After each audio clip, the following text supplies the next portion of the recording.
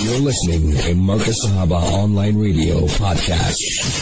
Medical files, and alhamdulillah, with the podcast that's going through and the amount of hits that we get on our medical files, we are truly grateful to Allah subhanahu wa ta'ala for that. And someone that we should thank for this continuation of this program is none other than, our very own Dr. Farouk Hafejee, who is such an integral part of this program. And as you all know, that Dr. Farouk Hafejee is a specialist family physician, very popular indeed, and alhamdulillah has been on radio and many other platforms on medical shows, and also hosting it. Dr. Farouk Hafejee, assalamu alaikum wa rahmatullahi wa barakatuh. And tell me, how are you doing this fine, beautiful evening? Wa alaikum salam wa rahmatullahi wa barakatuh, Shafaat, and to your listeners. Alhamdulillah, everything is going well, and we in Durban have had quite a bit of rain over the weekend, and it's clearing now, so we should be okay. Alhamdulillah, absolutely, Doctor. And we've got a whole medley of questions that will be, or the topics that we'll be addressing this evening.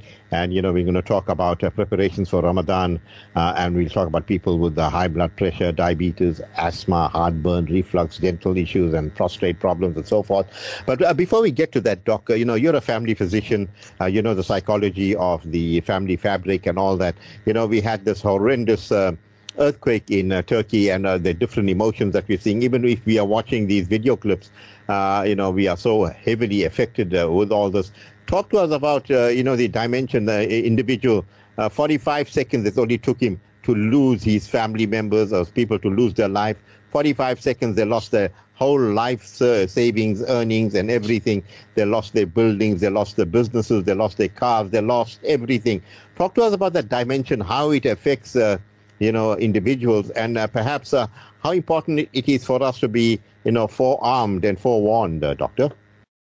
Yes, it is a devastating situation that has occurred, and it's not only for the people who have experienced this devastation, but it's also for a whole lot of other people that are involved in that situation, for rescue workers, for humanitarian workers, for the doctors that are working in the hospitals there, or what's left of the hospitals, for people around there who have survived, people who have lost their close family members. And in fact, it spreads throughout the world, because we also feel very strongly about it, and seeing the images coming from there, it does affect people, and it can be quite traumatic and emotionally upsetting for even people hundreds of thousands of kilometers away. Yeah, sad indeed, Doctor. As you said, they're far away, and the psychological impact on that. And even, I was looking at the, at Erdogan's face, and he didn't look so. You can't blame him. He looked down and out. And here we had Qatar, sending in, I think, over 10,000 homes made of containers, beautiful plushed home that they brought there with some cash and so forth. Showing true brotherhood, and you could see there were the Qatari ruler was holding, in a very warm embrace with Erdogan. And, that really touched it, showed that, Muslims care for each other, Doc. Yes, fortunately, the Qataris used the temporary homes that they used for the World Cup. That's the ones that were already there, and people who were the visitors and also family members of players, they were using those temporary homes. And it was just an opportune moment for Qataris to use this opportunity to donate those homes, because they wouldn't have been used now after the World Cup. So it just falls into place quite nicely. So alhamdulillah, and the donations are coming from all over, but this is going to take a while to sort out. It's going to take months and sometimes maybe even years before people get their homes, people re-establish their lives. People are going to be needing funds. They will be needing food. They will be needing shelter for months and months and months to come. So I think we need to all not only donate now, but we need to really donate on a monthly basis or every 2 months because this is going to be an ongoing humanitarian crisis that's going to unfold as the months go, as people start collecting their thoughts and collecting themselves and trying to work out what they need to do. As you so rightly said, overnight people lost their whole livelihood. The people have lost their jobs, people have lost their businesses, everything is gone to nothing, and all the stocks in the shops have all gone. It's really mind-boggling if you think about it. It's something that we cannot even imagine. We can see it, but we not experiencing it firsthand. It's difficult for us to put ourselves in their shoes. But it's psychologically is really, really very traumatic. And you can see even the people who are being rescued. You can see how traumatized they are. Can you imagine stuck in a place, in a space surrounded by rocks and sand, and you got no light, it's completely dark, pitch black. You can't see anything, you can't hear anything, and it's like a qabr. You are in complete isolation, and it's really frightening to even think about that. So we really feel sorry for those people who had experienced that and have come out alive, and it's going to take them months of therapy and allowing them to talk about it, and allowing them to realize that they have survived, and Allah Ta'ala has made it possible for them to continue living and for them to start leading a normal life again. Doctor, you make a lot of sense there, and you said that people that have survived, and you just triggered something in my brain. People having near-death experiences, what it does to them, Doctor. I think, I've heard people going into theater and they felt that their ruh had left them and they could see their body and they could see the operation happening, but some miracle happened and they came back. How do you console these people that, have been through this traumatic experience, but they survived it? And, many would say it was like a near-death experience, Doctor. Yeah, people who have experienced a near-death situation have a life-changing experience. They suddenly realize what life is all about, which we should be realizing now, and that is our purpose in this world. And our purpose in this world is solely to please Allah subhanahu wa ta'ala, to worship Allah subhanahu wa ta'ala, and you'll see that life-changing experience coming forward in these situations where people have near-death experiences. Suddenly they realize that all the assets that they have, all the money that they have is worthless, absolutely worthless, because it will just, for them it will come to nothing, because they will leave this world with nothing. And so there is in people who have had a near-death experience, and most of them would really sit and work out what they need to do and what they want to do, and reorganize their lives in such a way that they take all the clutter out of their lives and lead a far, far more simple life. Doctor, the point you made, clutter, and I know exactly what you mean. Clutter means you hoarding and you keeping, and you what are you hoarding for? Why you got this? I mean, your home should be spacious. Nothing should be there. Ornaments and this, that, and gold vase from here and that from there, and this carpet from there. That is clutter, Doctor. Yes, that's what I'm talking about. You see, all that is meaningless, absolutely meaningless. And even if you have a very expensive car, you'll just think about it and say to yourself, why have I got this car? Why am I driving this car? What for? Because I can drive a simpler car and still get from one point to another point. So you really, after a near-death experience, people usually simplify their lives very, very much, and they usually donate a lot of money away, because they realize that what they have been doing, chasing after money or looking at worldly things, it doesn't really make any difference. At the end, it doesn't make any difference. So there's a refocus of life. And I think, without us even experiencing that, we should all refocus and ask ourselves, what do we really need and what do we really have? All those other things that we really have, which we are not using, we should really, think about it and make somebody else happy with those things. Absolutely, and the hand that gives is better than the hand that receives. And, to be selfless is a beautiful quality indeed. Now, Doctor, we are so fortunate that in the House of Islam, there's a beautiful event coming through. Ahlan wa sahlan ya Ramadan. You are honored the month of the Noble Quran. And it is as if, when the ship is out at sea for 11 months of the year, facing the perils of the sea and going down and getting all scraped, and the engine, needs a rehaul. So it comes into the dry docks, and there, for that month, the ship is shined, the rust taken off and resprayed, the engine overhauled and so forth. And after a month of doing this overhaul, the ship is set to sail again. The same analogy can be used for Ramadan. Here it comes, and we are sheltered for that 1 month with this beautiful month. And, the topic that we will talk about, and, a preparation for Ramadan, bring that into perspective, Doctor. That is a very, very, very beautiful analogy, Shafaat. It's, exactly that's what Allah Ta'ala has given us this 1 month to really purify ourselves, not only spiritually but physically as well. We can really get a lot of benefit from this month of Ramadan, like any big event, like a wedding coming up, or like a marathon race that you are going to be running, or a cycle race that you are going to be taking part in. Any big event needs preparation. You need to prepare. You need to prepare a month or two in advance to make sure that you've got everything in place so that nothing goes wrong during that event.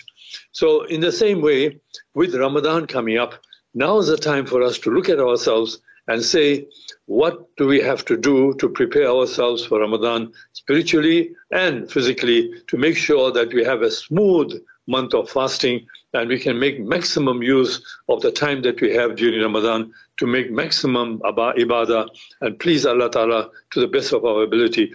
And so the preparation for Ramadan, like any big event, the preparation for Ramadan is absolutely it's something that will really prepare you to experience Ramadan in the true spirit in which it is meant. Now, Doctor, there are those individuals, I know you, mashallah, for me, you're a wali Allah. You get those individuals that will say, hey, ahlan wa sahlan ya Ramadan. They look forward to that. They embrace it, and they're like saying, yay, alhamdulillah, it's Ramadan. The kids are excited. But then you get those individuals that sharp, they're looking for excuses. Hey, my BP is up. Hey, I got sugar problem. And looking for any excuse not to fast. How do you analyze these people, and how do we frighten them into fasting, Doctor? Let's try something.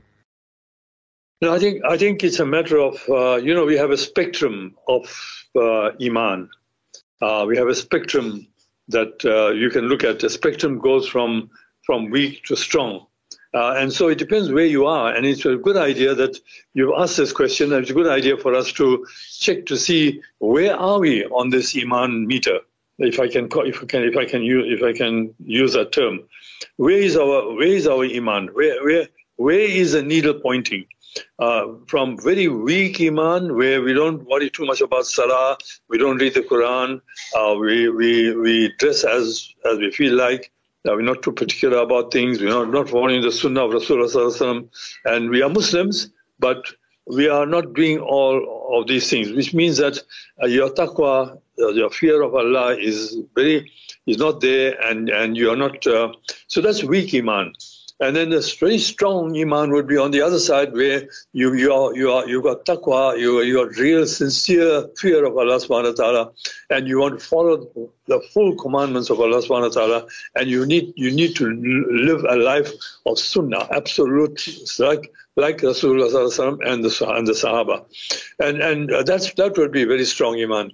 And that, when you reach that stage of Iman, you'd love to perform Salah, and you would love to fast, and you would love to read the Quran, because that means that now your Iman is very strong. And I'm not a Maulana or an Alim or anything of that sort, but if you look at this Iman meter that I call, you need to find out each individual on their own. I can't tell you where you are, and you can't tell me where I am. But you can tell yourself where you are in this meter. Where are you? I mean, and the idea for us would be to better ourselves. Wherever we are, we need to better ourselves. And as Rasulullah, he was at the top level of Iman, and yet he used to read Salah until his feet swelled, and he used to fast and extra fast in Shaban and during the year. And remember, there's hadith of Aisha radiallahu anha, which says that she asked Rasulullah, you know Allah Ta'ala favors you and you're going to go to Jannah and Allah Ta'ala has forgiven you. Why are you still performing all these things? You don't really need to. You can now sail across and you'll be okay. And what did he say? He said, no, I need to make shukr to Allah subhanahu wa ta'ala for the ni'mas that he's given me. So now that means you've gone beyond the full Iman spectrum. You've gone above that. Now you are doing it for the pleasure of Allah. Now you're doing it to please Allah Ta'ala. You don't want to displease Allah Ta'ala, because now your Iman is so strong. So we all need to reach that stage. We all need to reach that stage where we love to read Quran. We love to make Salah. We look forward to Salah times. And we look forward to fasting, because you know you're doing it for the pleasure of Allah. You said that so beautifully, and it reminds me of this anecdote. He that knows his heart, he knows himself. And he that knows himself, he knows his Lord. And as you said, you look at your Iman, meter, and I like that. I like that a lot, because it's, you're either playing with your Iman. You can be in the Championship League, you can be in the Premier League, or you can be in the Mvela League, or you can be a schoolboys league. But it's Ramadan, and you can see that we should be at the optimum, because we follow Atiullah wa Atiur Rasul, obeying Allah and obeying His Messenger. But as we get into Ramadan, and the importance now, we do have a few more days where we can psychologically prepare ourselves for Ramadan, but also physically, Doc. I mean, that is very important, because generally that first week, if you didn't prepare yourself from now, you're going to have a hard time physically. But spiritually, it's alhamdulillah, very smooth sailing, Doctor. Yes, if we prepare ourselves like we would prepare for any other event, if we prepare ourselves and make sure that our health is good and our health is not going to be an obstruction to fasting, that's the aim. And we have about 5 weeks to go before Ramadan starts. And so now is the time for us to reassess ourselves and say, what is wrong with my body that would stop me from fasting, or that would make it difficult for me to fast? What is it that I need to look out for? What is it that I need to fix now? Because I've got 5 weeks to fix it. So I need to be in peak physical condition before Ramadan. Peak physical condition before Ramadan, so that I can take full advantage of the spiritual benefits of Ramadan. That's where we should be heading, and that's how we should be thinking now, 5 weeks before Ramadan.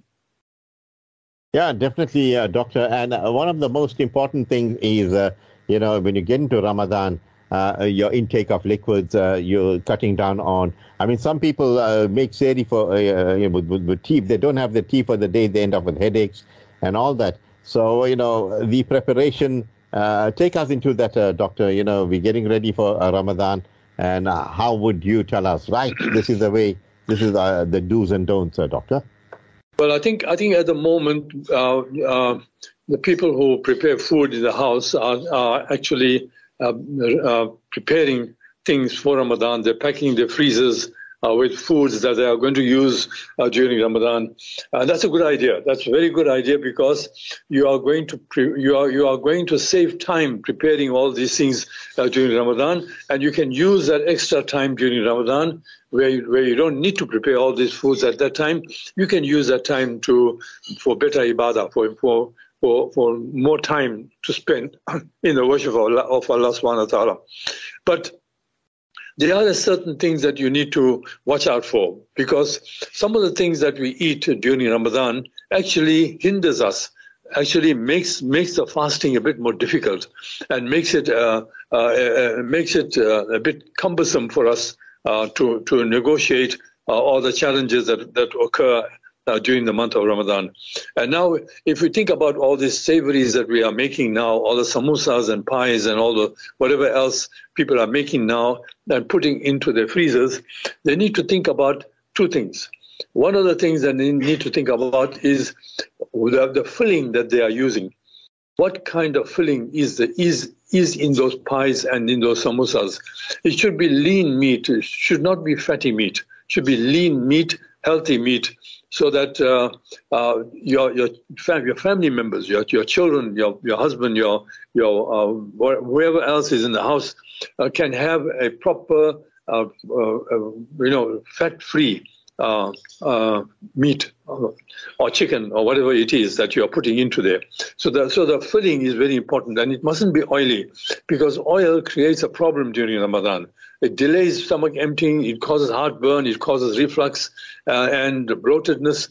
So that's not what you want. So the filling is very important. The second thing is that what are you going to do to when you are during Ramadan to make it edible?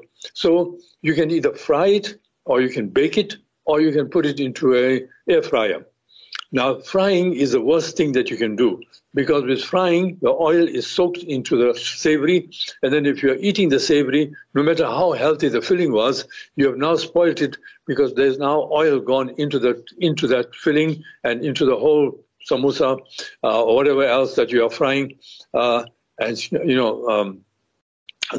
will create the problem. So rather make the savories in such a way that you can either bake them or you can put them in an air fryer. And that would be a much, much healthier alternative to frying. So think about that now while you are preparing your savories, to make sure that preparation of the thing when it's ready should be very easy. Frying, you have to stand there and turn the samosas and watch it and watch the oil. With the air fryer, if you have one, you can just leave it, put it on for 10 minutes, 15 minutes, and do whatever else you want. Read Quran, make zikr, whatever else you want. It just does it automatically. So again, it's a time-saving thing.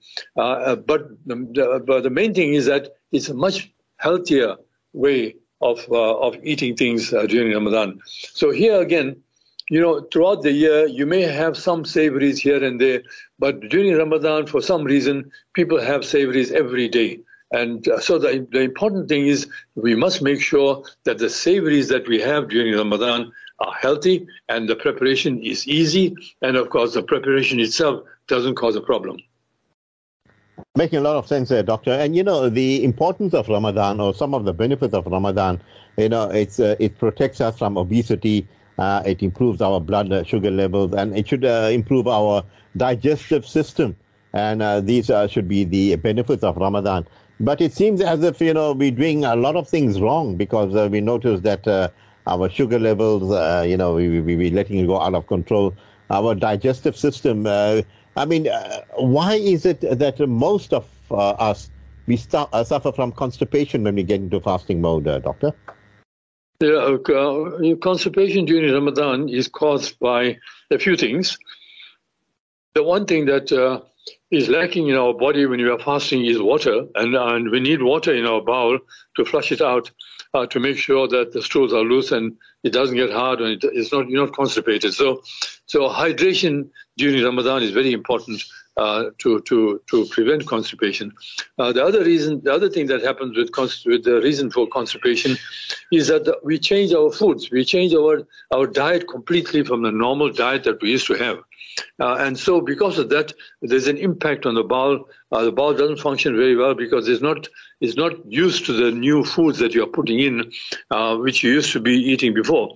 A lot of people, when you have cereals in the morning with high fiber cereals, during Ramadan for the whole month, they won't have the cereals.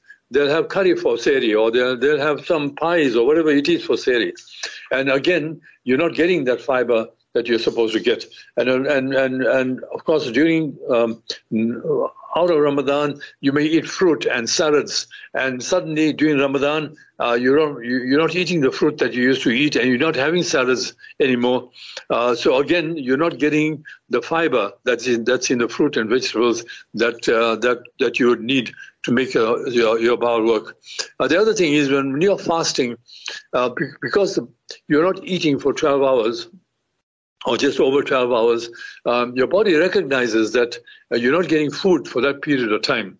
And because of that, our metabolism decreases. Because of metabolism decreases, everything in your body slows down. And of course, with the slowing down of our body, the bowel also slows down, and that also contributes to the constipation. And the other thing is that we need physical activity to keep our bowel going. You find that if people who walk regularly have a regular bowel motion, because the exercise of walking helps the bowel to work. But because in Ramadan we are not so physically active, so we are sitting down more. We're not walking so much. We stop our exercises, and so the bowel also slows down. So there's quite a few things that happen that makes our bowel slower. That's the reason why we have a constipation. So knowing all that, we can turn things around. We can make sure that, look, we are getting some walking done, some part of the day, some activity that we can do in a place where you're not in the hot sun, you are indoors, in air conditioned if possible, and you can walk, no problem. And that will not create a major problem for you. And of course, as far as drinking water is concerned, you make sure that you are very well hydrated overnight, so that you start the day with your tank absolutely full of water, so that your body has enough water.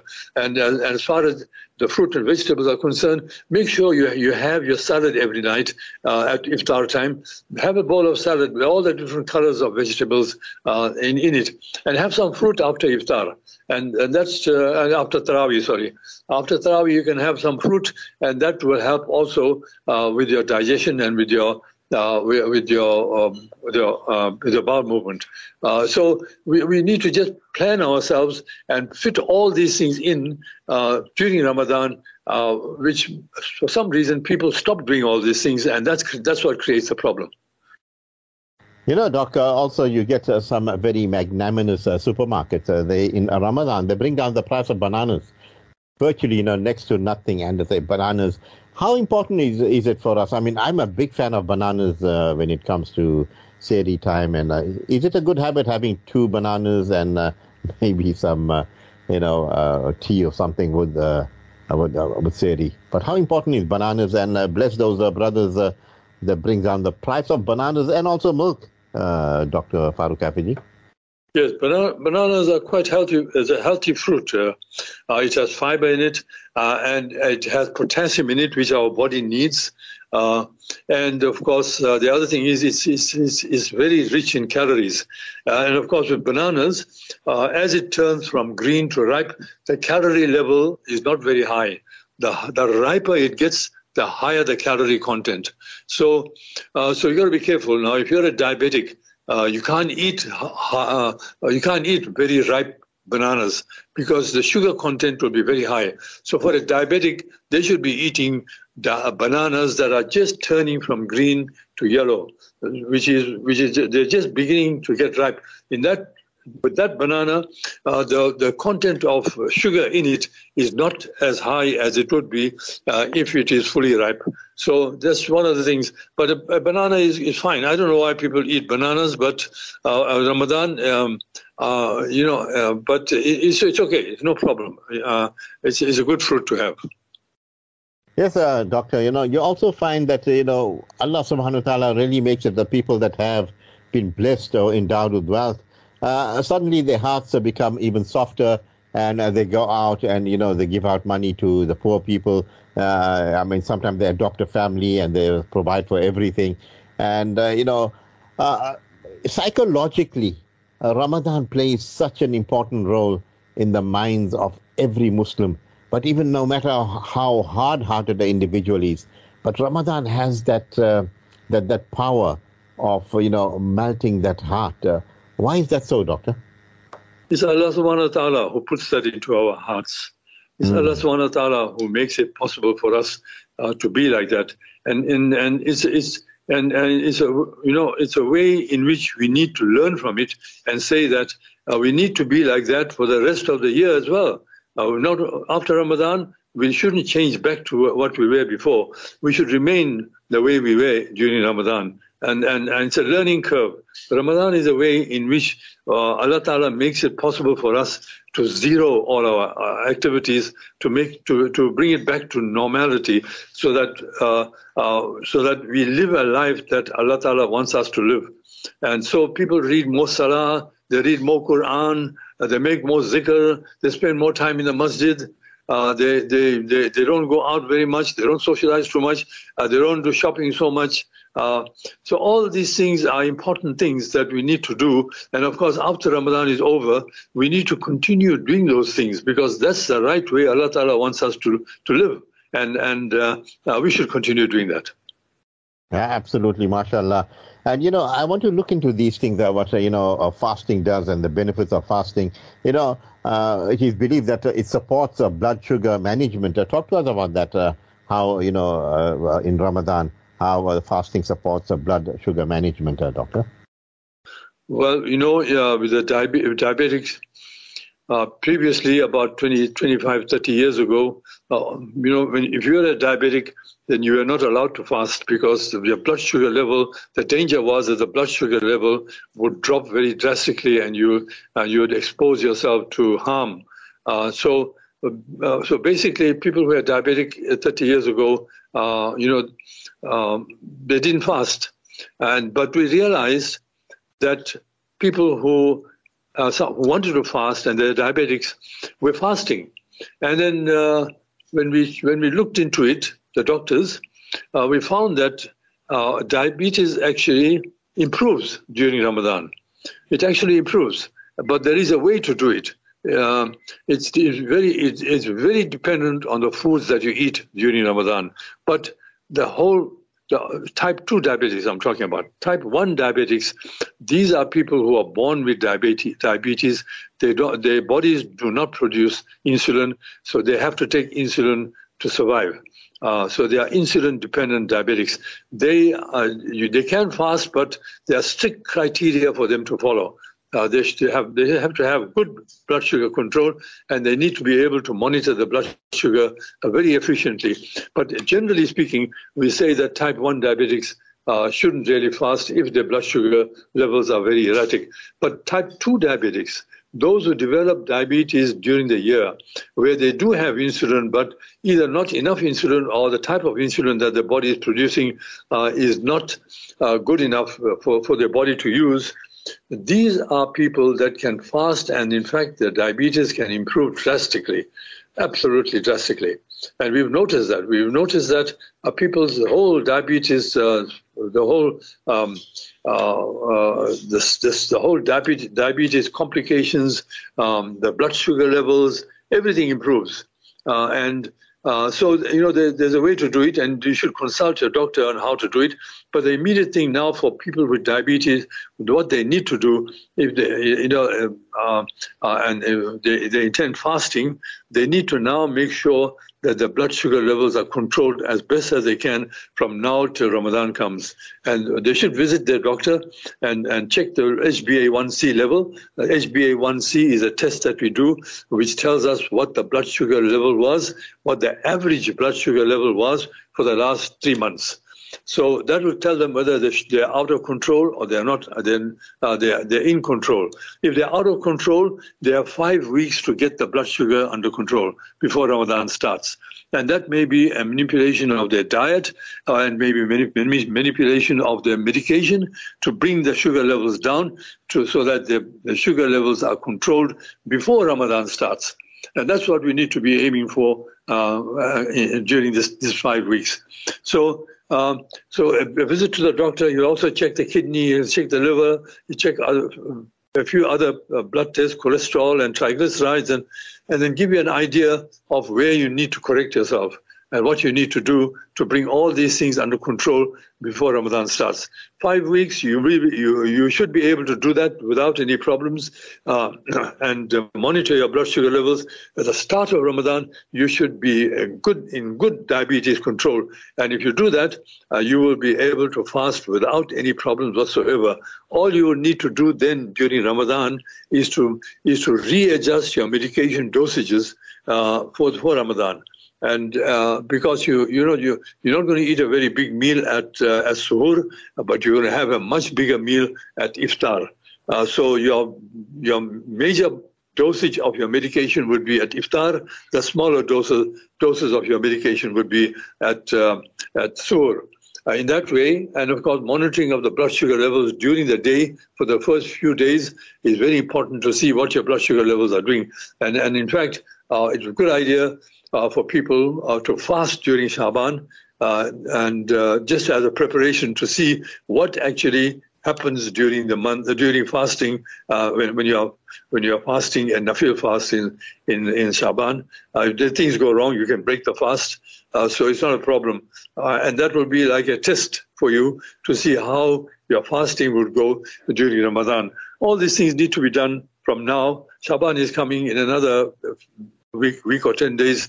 You will be into Shaban, and of course you can start fasting then, just to test yourself to see how you're going. And I think that's very important for people with diabetes to do that, so that they can get prepared for Ramadan and have a good Ramadan with the blood sugar levels controlled quite well. And of course, the ideal opportunity for people to lose weight during Ramadan. And if you have a correct diet and you drink things correctly, you should lose 4 or 5 kilos during Ramadan, and that's an average for most people. They would, if you drink everything correctly, you should lose 4 or 5 kilos during Ramadan. Absolutely, doctor. And keeping with our theme of the health benefits of fasting, and many have said that it helps in disease prevention. What type of disease will fasting stop? Prevent us from, doctor, or stop what type of diseases? Well, we spoke about diabetes, where diabetes can really play havoc, especially towards the end of the day, when, asar time. That's when the sugar levels may dip quite badly.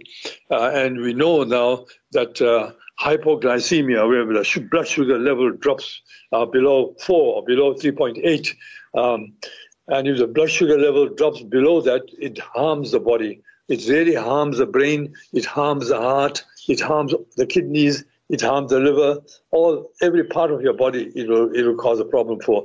Therefore, we say that when your blood sugar level drops to that level or even lower than that, you have to break your fast. Otherwise, you are harming your body. So you shouldn't really get to that stage. You shouldn't get to a hypoglycemic stage when you are fasting and with diabetes. So it's very important for people with diabetes to make sure that they have good control and they know what they're doing. Also, the diet is very important because for some reason, again, we have a lot of very sweet things during Ramadan, and that's not good for people with diabetes. They can have a little bit after a full meal, which gets diluted with the meal, but not too much. Not too much of sugary stuff, especially on an empty stomach. And the period to look out for is after Taraweeh, because after Taraweeh your stomach is empty, and whatever sugar you put into it is going to go straight into your bloodstream. There's no buffer. There's no dilution of that sugar with any food. So it's important not to have sugar-rich foods after Taraweeh for people with diabetes. But that's one of the diseases. The other disease that causes a problem, of course, is asthma. During fasting, we're not allowed to use inhalers, and we're not allowed to nebulize during fasting. So now that will break our fast. So we must make sure that the asthma is very well controlled before we start Ramadan. And now there's very good treatment for asthma to make sure that your asthma, you can bring your asthma under control quite adequately. And as long as you maintain your preventative medication and take it throughout Ramadan, you should be okay without requiring any nebulizing or use of any short-acting bronchodilators during fasting. So, and the medications are usually twice a day, so it should not interfere with the fasting. So people with asthma should now, from now on, make sure from now you've got 5 weeks to get your asthma under control, and that's what you should be doing. And if you and the way to work out whether you're wheezing or not is just open your mouth, take a deep breath, and breathe out hard through an open mouth. If you hear wheezing, it means you are wheezing. It means you're not in control. You need to have a clear breath with your mouth open. When you take your breath out forcefully, it should come out quite clearly without wheezing. So that's a very crude test to do, but it will give you an idea of whether you are wheezing or not, and whether you need to get your asthma under control. And the tighter you are, the more difficult it will be for you to expel your air with an open mouth. So that will tell you how much care you need to take to try and bring that asthma under control before Ramadan. The other problem people have is with reflux and heartburn. And now here's another problem, because people have hiatus hernia, they have reflux problems, they have heartburn, and of course during Ramadan all these things are going to get worse because they're not eating during the day. The stomach is empty, there's acid in the stomach, and of course the chances are that that's going to come up and cause a problem for them. And a lot of people before used to say, I can't fast because I have an ulcer. But these days we have a cure for ulcers. Nobody should really have an ulcer in the stomach untreated. There's treatment available to cure the ulcer. So if there is a situation, then they need to get that sorted out now before Ramadan starts. And the people who have persistent reflux and acid burning in the chest and burning in the stomach before meals or after meals, they need to really check themselves out to see what's causing the problem, and try and get that under control in the next 5 weeks to a situation where there is no burning and no heartburn, so that you can go through Ramadan quite clearly. And for those people who, after even trying to do that, they still have heartburn, and they still have this reflux problem, and then what they need to do is they need to take a medication throughout Ramadan, which will cut the acid levels down by about 60-70%. And those are a broad group of medications called PPIs, proton pump inhibitors. They can talk to the doctor about that. The whole group is called PPI. Try and take the tablet rather than the capsule. The capsule has got gelatin in it. The tablet is fine. So go for the tablet type and talk to your doctor about it. And if you take one of those every day, you should not suffer from any heartburn or any reflux throughout Ramadan. Your fasting should be fine. So for that 1 month, you can take it every day, and you should be okay. So, but now is the time for you. If you can get it under control and not use any medication, that's the aim. But if you can't and you have to use medication, then there is medication available for you to use during the month of Ramadan to try and make your life easier with heartburn and reflux. Yeah, doctor, and Jazakallah khair for that. Is there any truth in this that they say, if you're a regular faster and you fast maybe throughout the year and so forth, that it may delay aging, doctor? How true is that? Can you repeat that question, Shafaat? I missed that part. Okay. They say that people that are prone to fasting, out of Ramadan, in Ramadan, and some, they keep the Monday and Thursday fast and so forth, that, it may delay aging because they're fasting so regularly. How true is that, doctor? Not really. These are people who are quite used to fasting, and so their body has adjusted to fasting, and they get into Ramadan quite easily without having much problems with their bodies. Those people who don't fast during the year and suddenly start fasting, it's like a jolt to the body. And because it's a jolt to the body, that means suddenly you're not eating for 12 or 13 hours. And so the body suddenly, so what's going on here?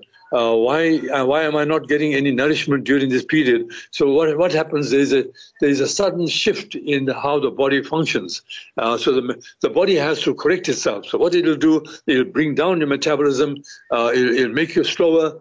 So you feel a bit lethargic, you feel a bit tired, and there's adjustment in your body that's taking place. There are fluid levels in your body that are readjusting, the intracellular and extracellular fluids that are changing. A lot of people get cramps during this period as well because of the shifting of fluids between the inside cell and the outside cell. All these adjustments take about a week, 10 days to adjust. But those people who fast on a regular basis seem not to go through this because their bodies are already used to fasting, and so it's not they may have a little bit of a problem, but not a major problem because their bodies are quite used to it. So the bodies have adjusted. So there is a difference, and that's why I think one of the things we can say, although we know that Rasulullah Sallallahu Alaihi Wasallam used to fast a lot during Shaban, and that was like a preparation, for us. And if I can use the analogy of people who are going on a marathon race or going on a cycle race, they try and prepare themselves a month ahead, and they will do the same amount of mileage that they would do during the race to try and get themselves used to the race. So in the same way, we can fast a little bit more during Shaban, trying to get our bodies attuned to fasting, so that when the fasting really starts, our bodies doesn't go into shock suddenly with the realization that suddenly we're not getting food for 12, 14 hours. So it's a good idea to fast. So of course, there are spiritual benefits. There are great spiritual benefits for fasting during Shaban. And of course, the physical benefits are also there. And we should take advantage of that. Habibullah says, Assalamu alaikum, Doctor. Me and all my family members are very fond of you. We actually have a smile on our faces when you come on. Is it true that Ramadan cleanses our body of all harmful toxins, and that we are like newborn human beings after Ramadan? Is that true, Doctor? Habibullah wants to know that all your toxins are gone, all your harmful toxins.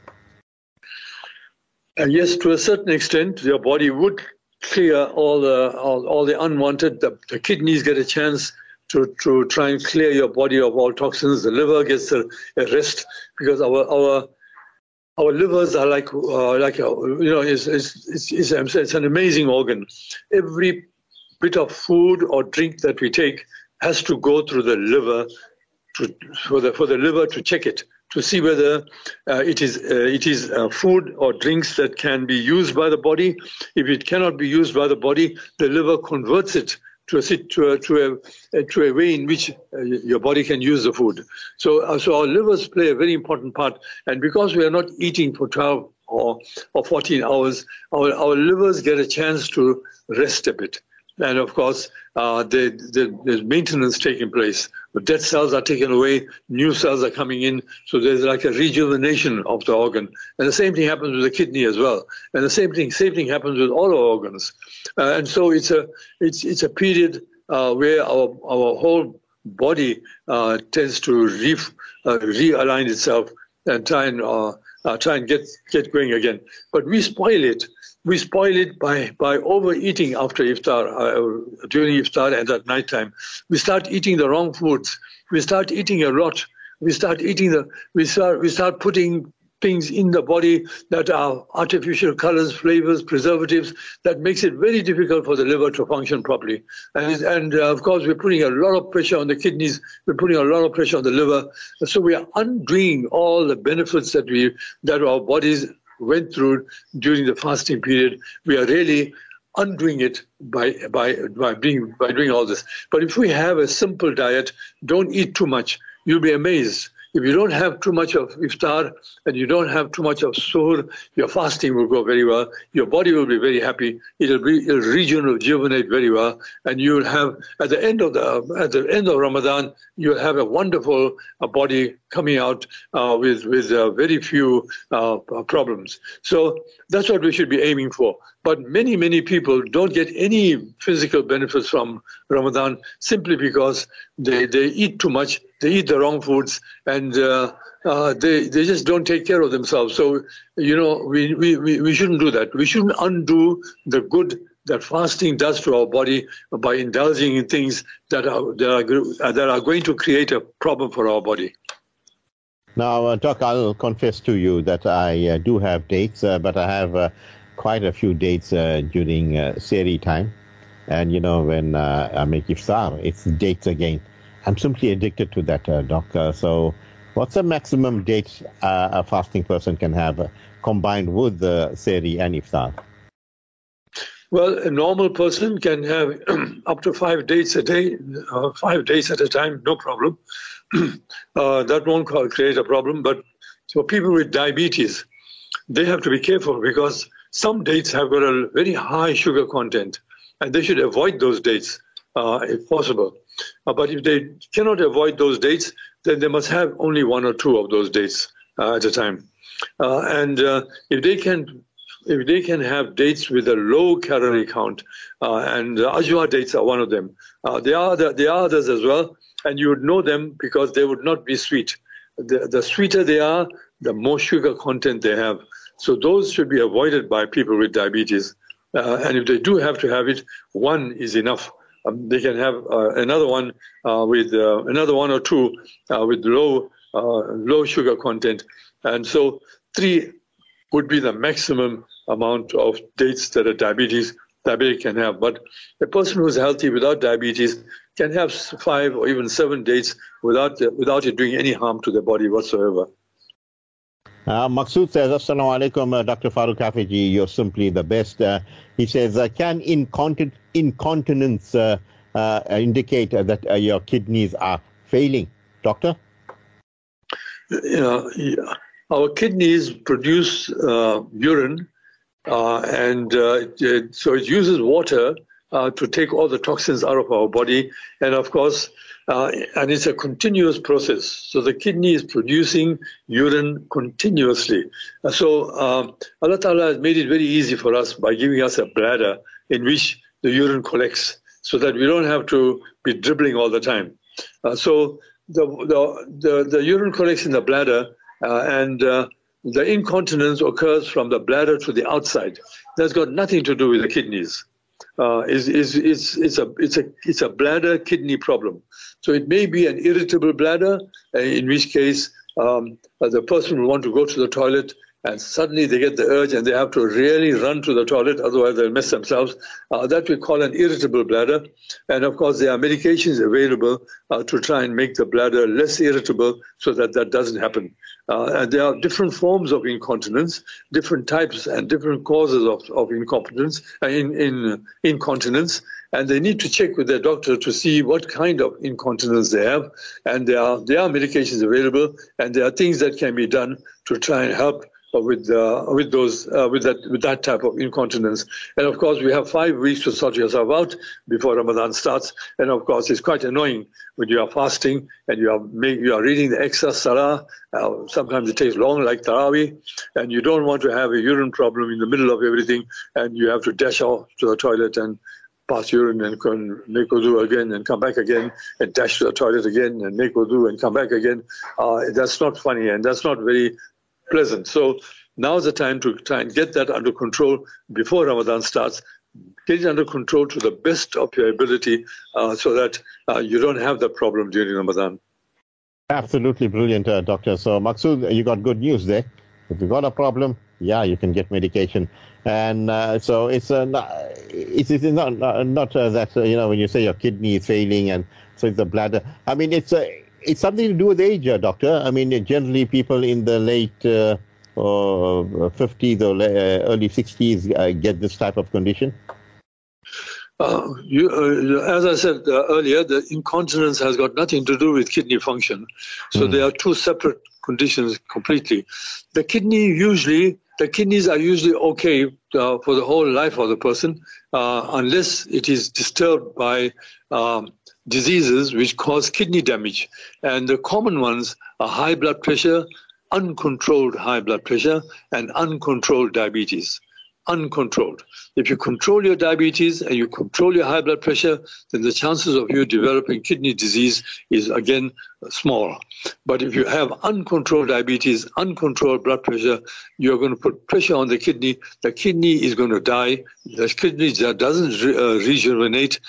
The kidney function will deteriorate as you get older, and of course prematurely, and that's why people end up with dialysis when they are 60 and 70 years old, because the kidneys are now completely ruined and it cannot function, it cannot do its function anymore. But this happens with years and years of uncontrolled diabetes and uncontrolled high blood pressure. Of course, there are other diseases, other causes that cause kidney disease as well, but I'm just picking out these two common ones that really create. They are preventable. There are things that you can do not to get that, and so that's what we should be aiming for.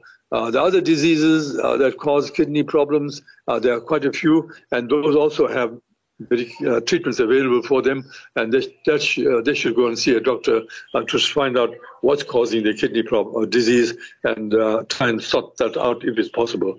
But the earlier you treat kidney disease, the earlier you get it under control, the better the prospects.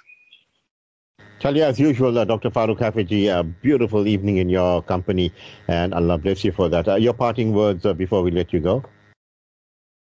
Well, now's the time for us to really prepare ourselves. Like any big event that's coming up, like Ramadan is coming up, we need to make maximum use of that